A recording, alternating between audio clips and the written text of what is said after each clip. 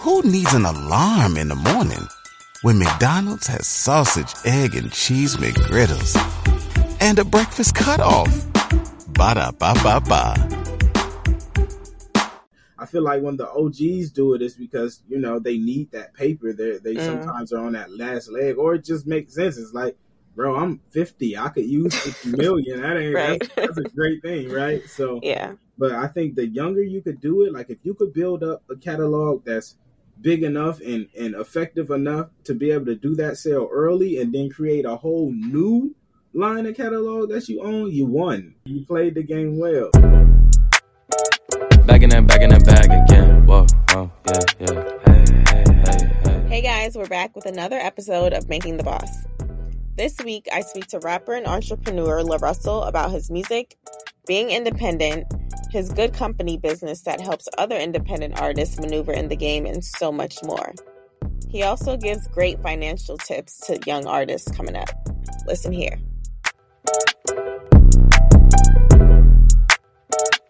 How you doing? I'm well. Good. I know you have a busy day, so I appreciate you, talking to me for a little bit. It's all good. We got it. I do want to learn more about you because I know you're still, rising and up and coming. And I know you have so many other things that you have working on, like that you're working on aside from just making music. I know you also have your own business, Good Compenny.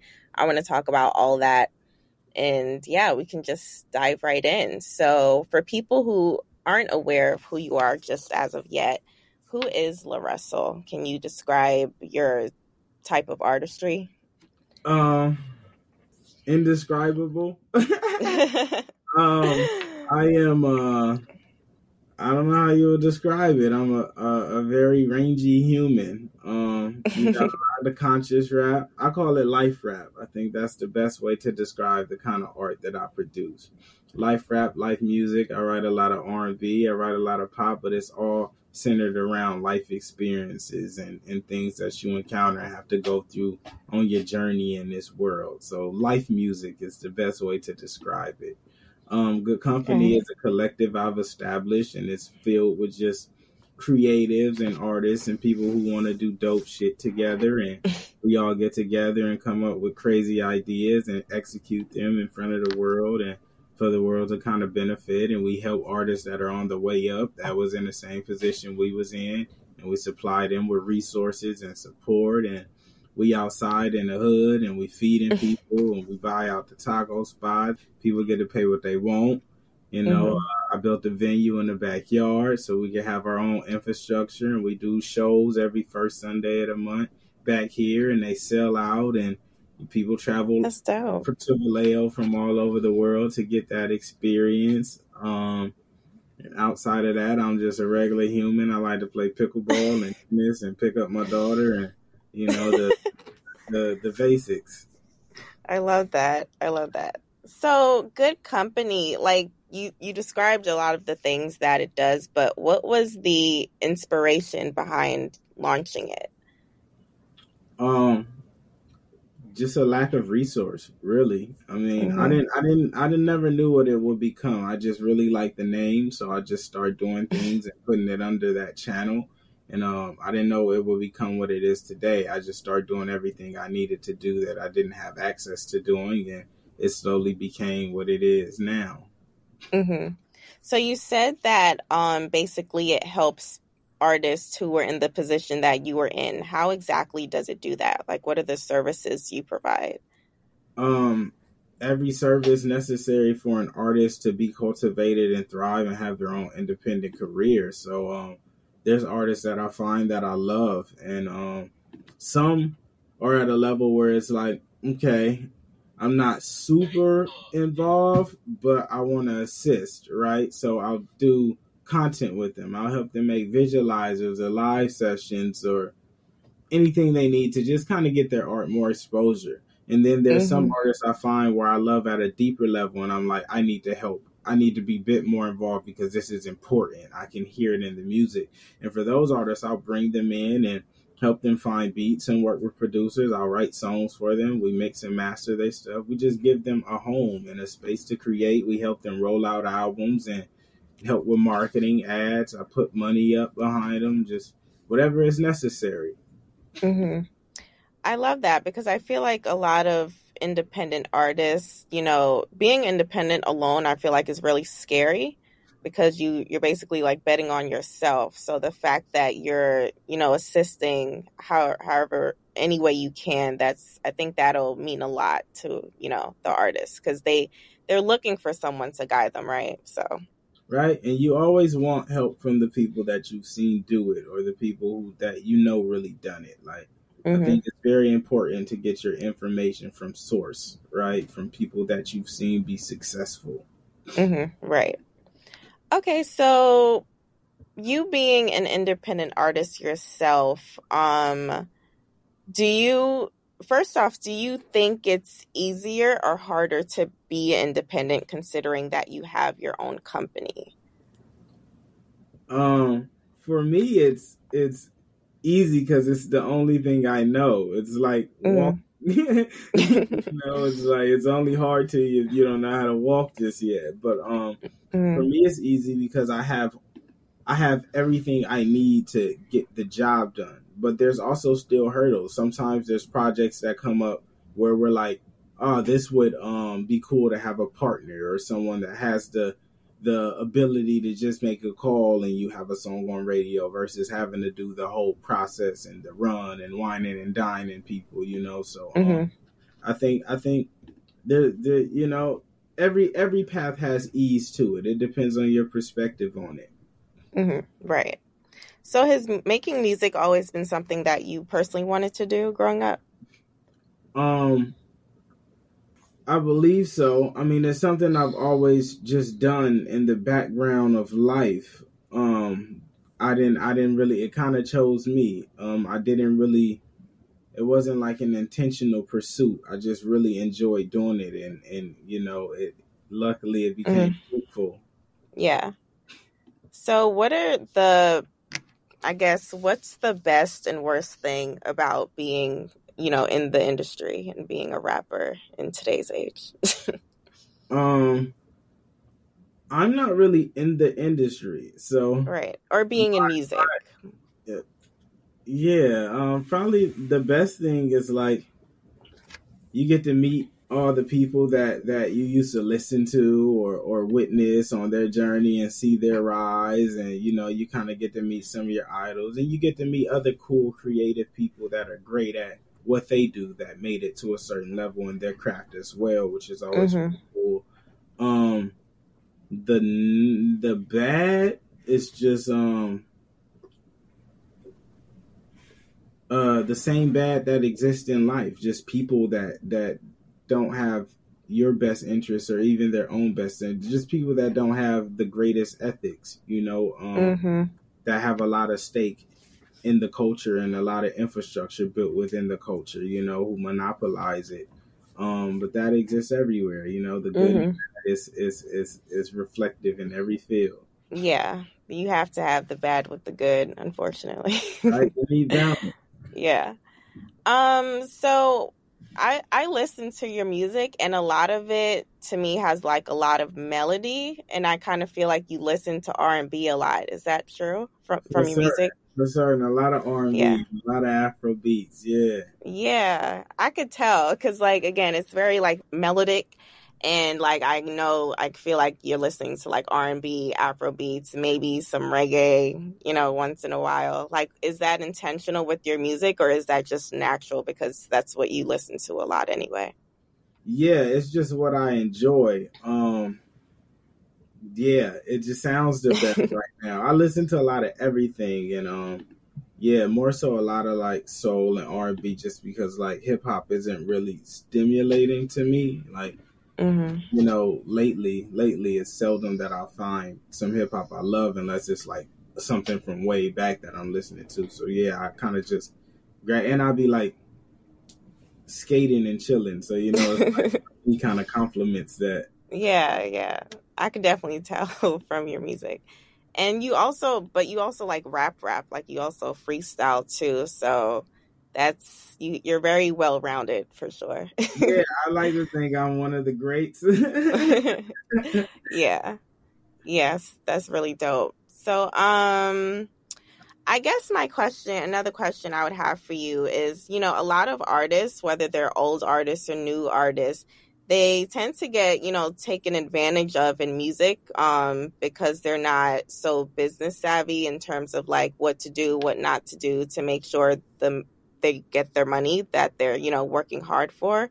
So, do you have any stories about like anything that, happened to you or almost happened to you, but you were lucky enough to, have the knowledge to like move better?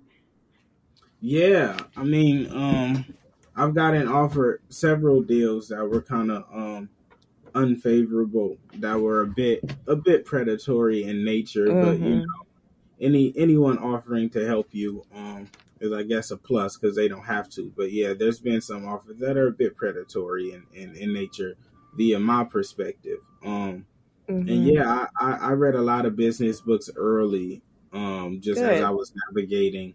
So, and I'm a question you to death, Yeah. So if you don't have answers to the things I'm asking, then that's already a red flag. Yeah. Yeah, it's very easy to get taken advantage of in this industry because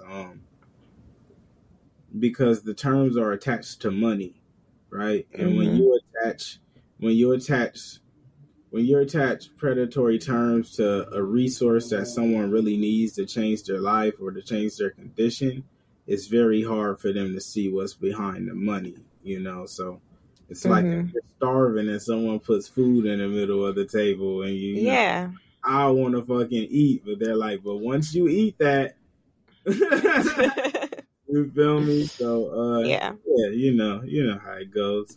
Yeah. So what are some pitfalls that new artists can look out for, in your opinion? In terms of,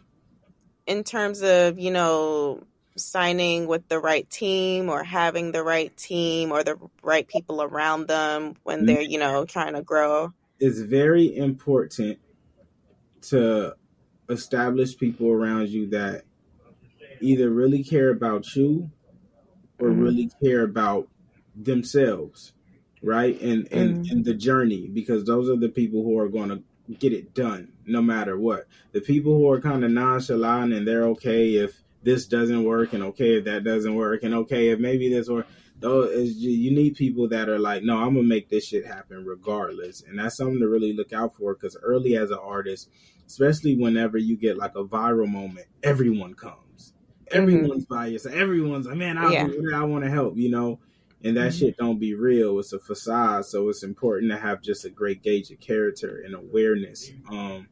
It's important to be consistent.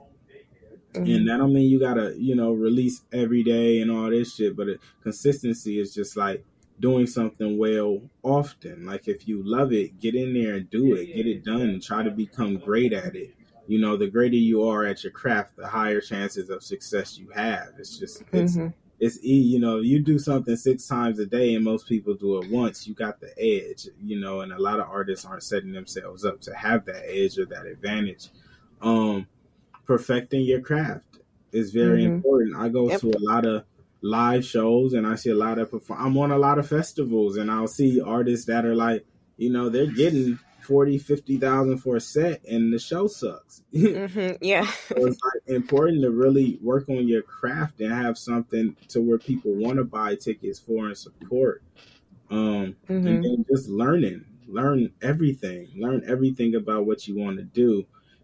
And that, that one's also is like it's a teeter, because I'm also one of those people who believe like everything isn't for everyone. Some people are just really creative and they need to focus on that. But if that's your thing, you need to make sure you find people to carry the other pieces and do the other parts that you could really trust. Yeah. Like I was interviewing a couple weeks ago, I was interviewing Blast and his Eagle business partners. And he said like the same thing, because he's, he's the creative, he's the artist, but then he hired people who he knew could, take care of business. And he knew them before he really like blew up. So that helped, make him trust them more. So I feel like as a person coming up, it's very vital. If you know your strengths and weaknesses, then you hire accordingly, Exactly. Teams win rings. Yeah. So for major labels, I have a theory. Like it's interesting. I have a theory that, Hey there, ever thought about what makes your heart beat a little faster? Oh, you mean like when you discover a new track that just speaks to you? Yeah, or finding a movie that you can't stop thinking about. Well, get ready to feel that excitement all over again because Amazon Prime is here to take your entertainment and shopping experience to the next level. Absolutely. Prime isn't just about getting your packages quicker. It's about diving into a world of endless possibilities, from the latest releases to exclusive content you won't find anywhere else. And don't even get me started on the music.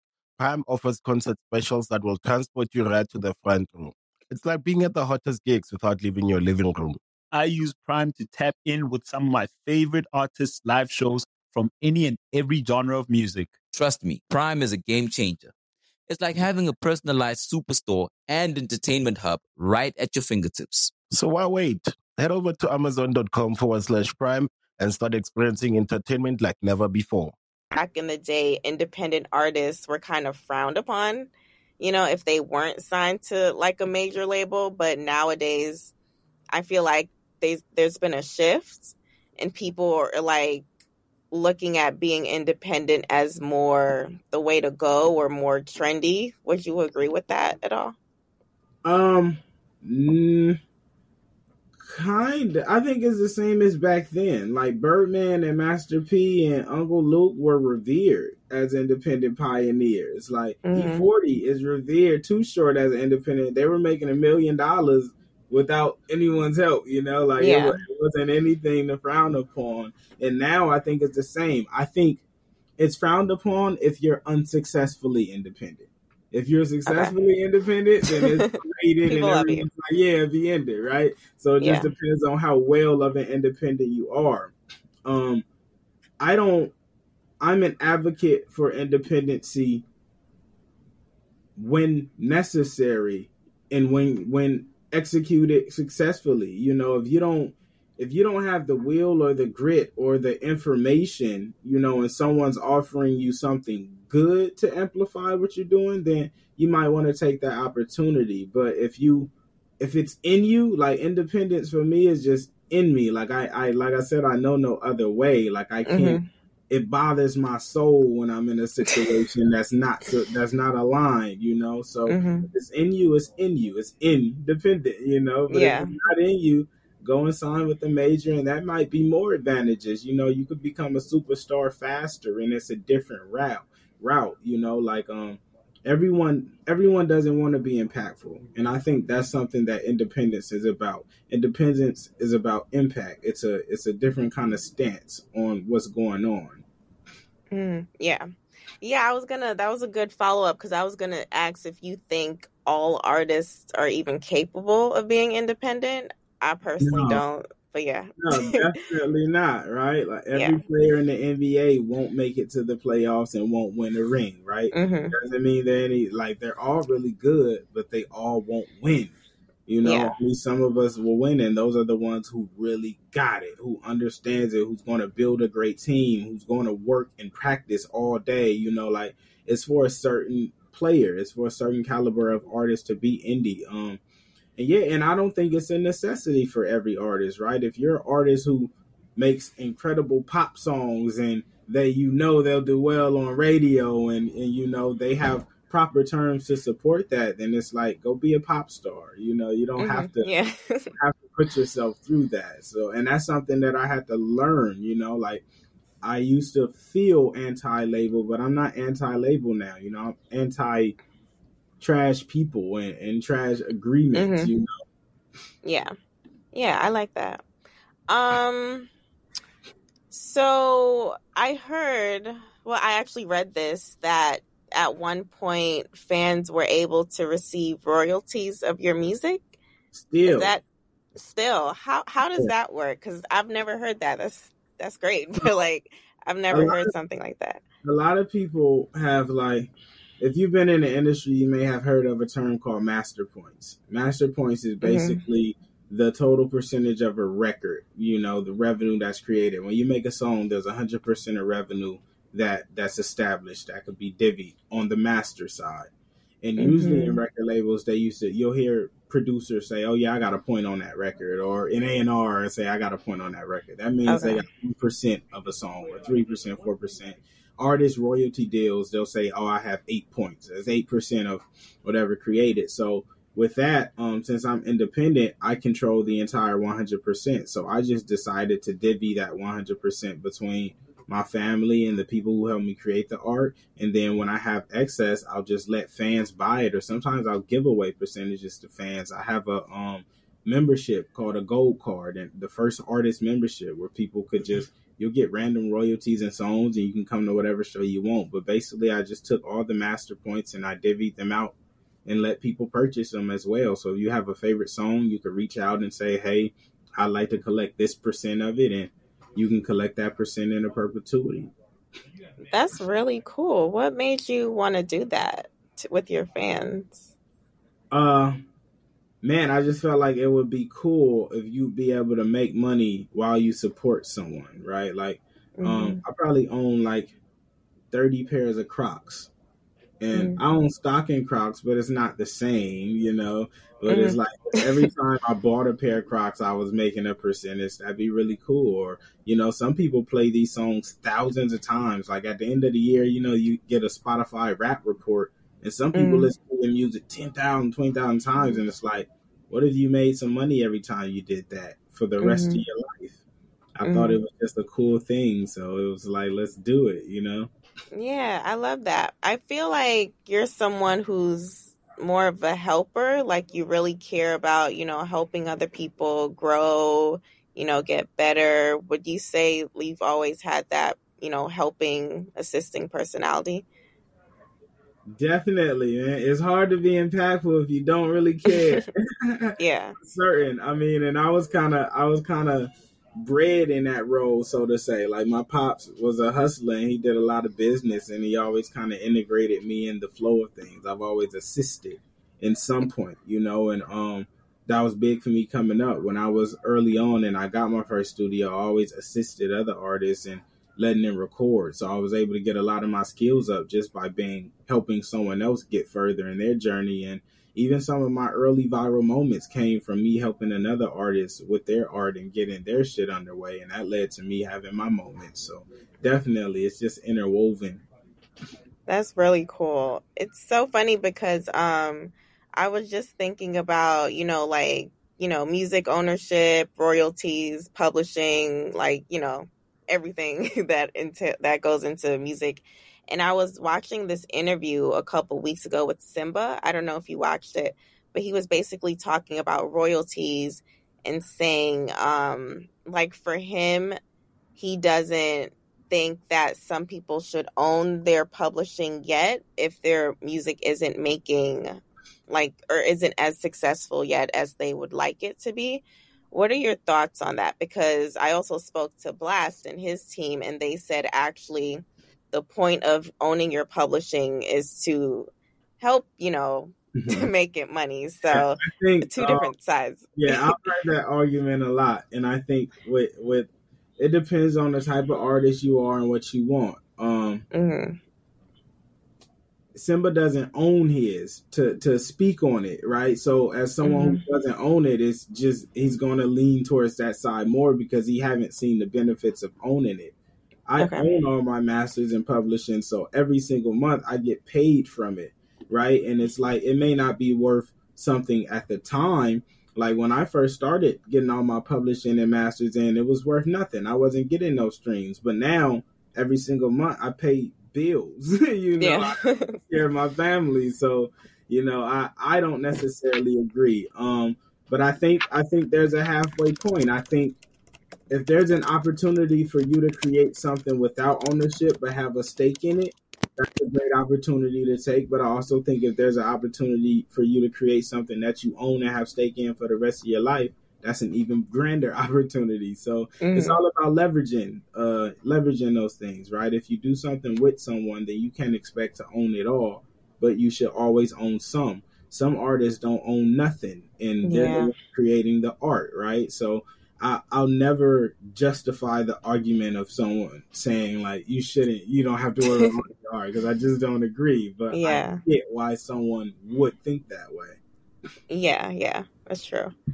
So what's the most shocking thing about the business of music that you've discovered, in terms of just, being in a position where you own your own music and your own, masters, all that stuff? What's something that surprised you the most? That people who create the art that gets marketed and monetized and publicized and everything don't own it, right? Mm-hmm. Like that's a very it's a benign concept to me. It's like the thing that they're pushing, and I get it. Like, as an artist, you may not have the funding and the resource to push the song to make it massive, but you made the song that they are making massive. That is worth something. They're not just taking any song; they're taking the one you created. So to me, that's like the wildest thing that kind of goes on in music. But man, just deals in general, knowing that there's no rules to a deal, but yet they have standard contracts, right, that they'll offer everyone and anyone. And that's such an interesting thing, because I'm a completely different artist than someone else, but we'll get offered a very similar contract sometimes. And it's like, how does that make sense? I'm already selling out shows worldwide, and I'm in the back, things don't always make sense, but there's standard things in music, which is crazy because everyone's different. Yeah.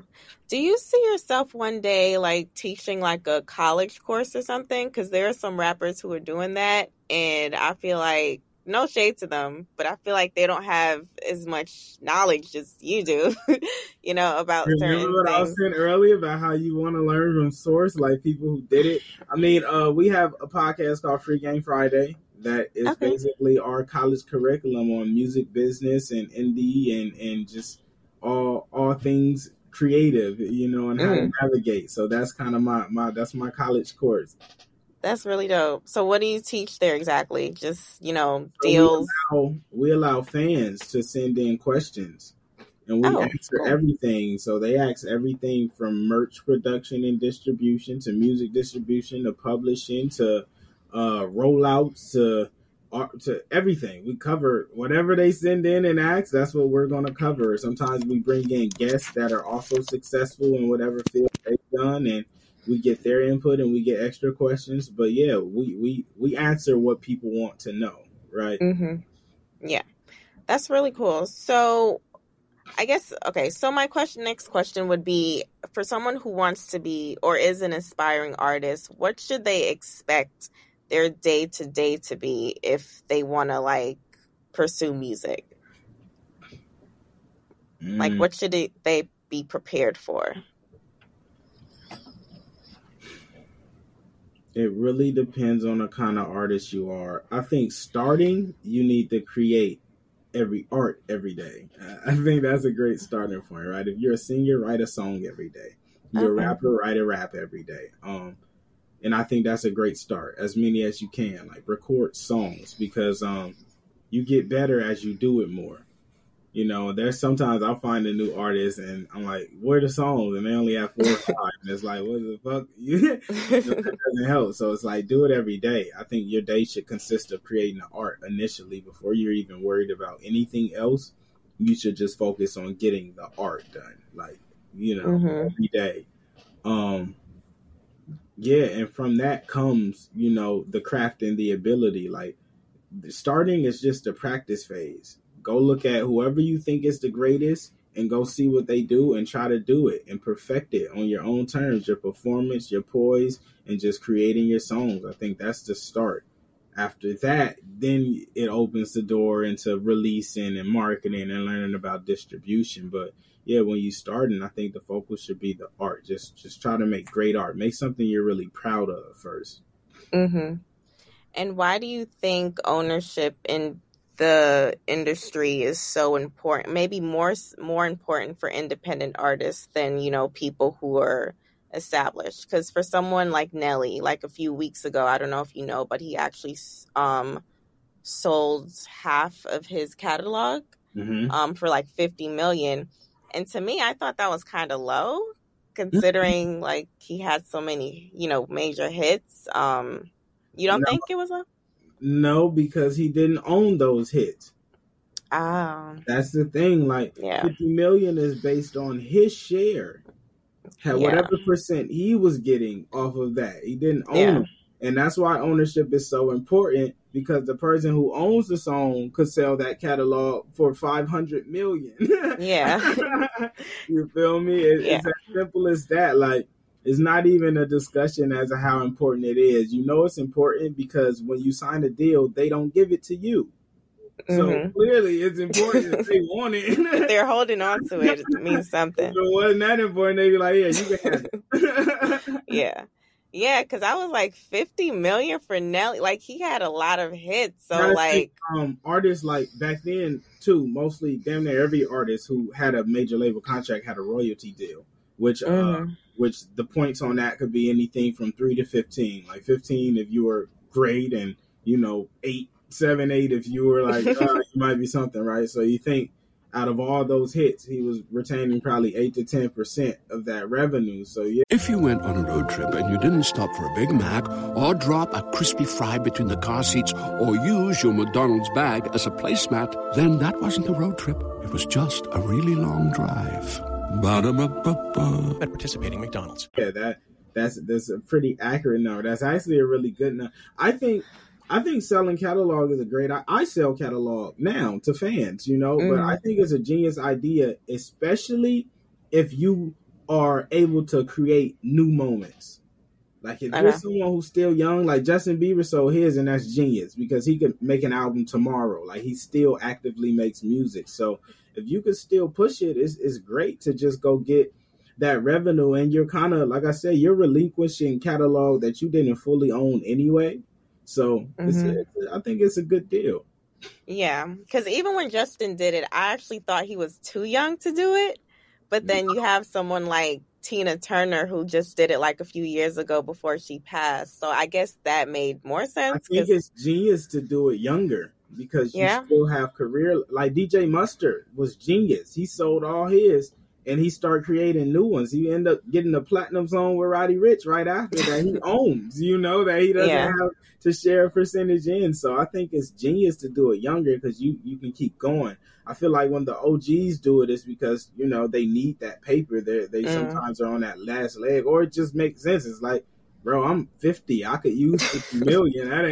That's a great thing, right? So, but I think the younger you could do it, like if you could build up a catalog that's big enough and effective enough to be able to do that sale early and then create a whole new line of catalog that you own, you won. You played the game well, Yeah, I didn't think about it like that. That makes sense. Yeah, because I also feel like, back when Nelly was, in his prime and all the older rappers, they didn't really think about ownership as much as we do today.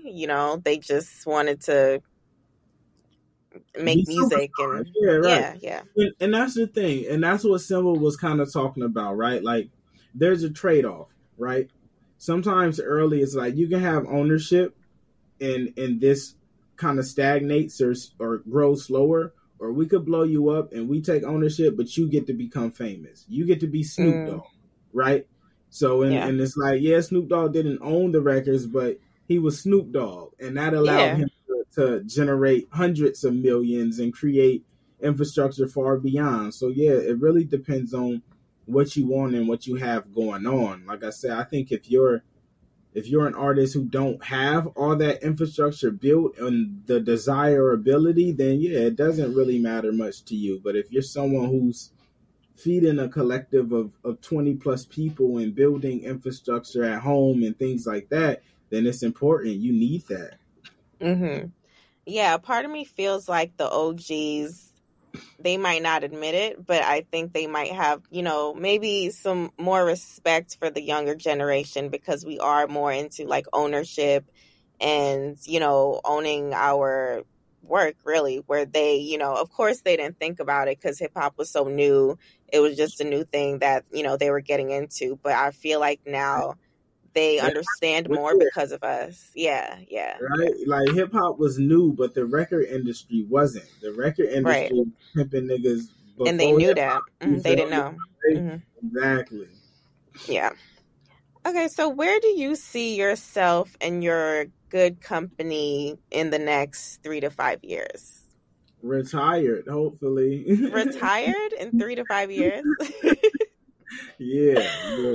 I like to just chill and play pickleball and tennis, and I feel like I was talking to Russ earlier, and we was having like a deep convo, and he was like, "Man, bro, for it to be so early in your career, you really made a dent in the infrastructure." And I feel like in terms of impact, I've done more than a lot of artists that we've seen reach that tier. I'm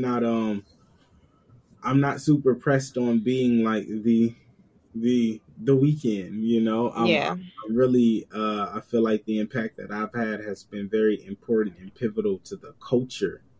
And I see my blueprint, and I hear the information being spread within the industry, and my name is in all the same rooms. So I feel like I've done my work, and I'm gonna keep building, and for the next couple, and then I could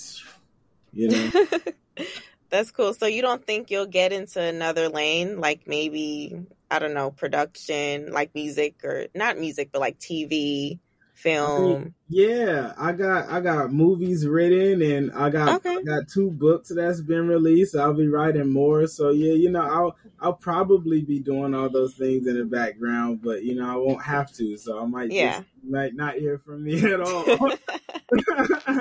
You'll just be on an island somewhere, just chilling. I'll be home. Taking care of the people that has helped cultivate all this. Right. Okay. So then my last question to you would be, what is your definition of a boss? Man. This question always gets people, they're like, damn, I wasn't expecting this, but yeah. I mean, there's several instances, right? Yeah. Right? You have bosses. Your definition. I would like to say I'm one of those, right? So in the boss in the form that I am, I think a boss is someone that handles business, right? Like when you think of someone who's getting it done and paying all their employees and building infrastructure and creating new ideas and revolutionizing, and just things that's happening. I mean, it's very hard to describe a boss. You just know one when you meet one, and it's like, damn, that's a boss. You feel me? But it's not really something you could tangibly put in words, because there's so many things you have to do to be a boss. Right, like a real boss. And then you have bosses like that you work for that are just assigned a role, Supervisor. Bosses, the ones that you like, nah, that nigga a boss. You have to have leadership and ethics and good judgment. You have to be able to inform people and help people. Like, you should have a bunch of bosses next to you. You should have a bunch of people who are building sustainable things around you as well and putting them in positions to win. So it's a boss is just an all-encompassing character. It's like, bruh. Do you think a lot of people just use that word loosely? Definitely, for sure, for certain. For certain, but it's because like it's kind of cool for people to think they're a boss, and it's only cool for people to think they're a boss until they realize everything you have to do when you're the boss, and it's like I'd rather just work and get a check, Yeah. Okay, well, thanks, Russell. LaRussell. I enjoyed speaking to you for sure. I learned a lot. I appreciate it. Back in that bag again. Whoa, yeah. Hey. Thank you for listening to this episode of Making the Boss. Trust me, there's a lot more where that came from, so be sure to keep it locked for more shows coming soon. But in the meantime, you can follow me on Twitter at Isha Thorpe and on IG at beauty_marked. That's MARKED 92. Talk soon, my bosses and bosses in the making. If you went on a road trip and you didn't stop for a Big Mac or drop a crispy fry between the car seats or use your McDonald's bag as a placemat, then that wasn't a road trip. It was just a really long drive. Ba-da-ba-ba-ba. At participating McDonald's.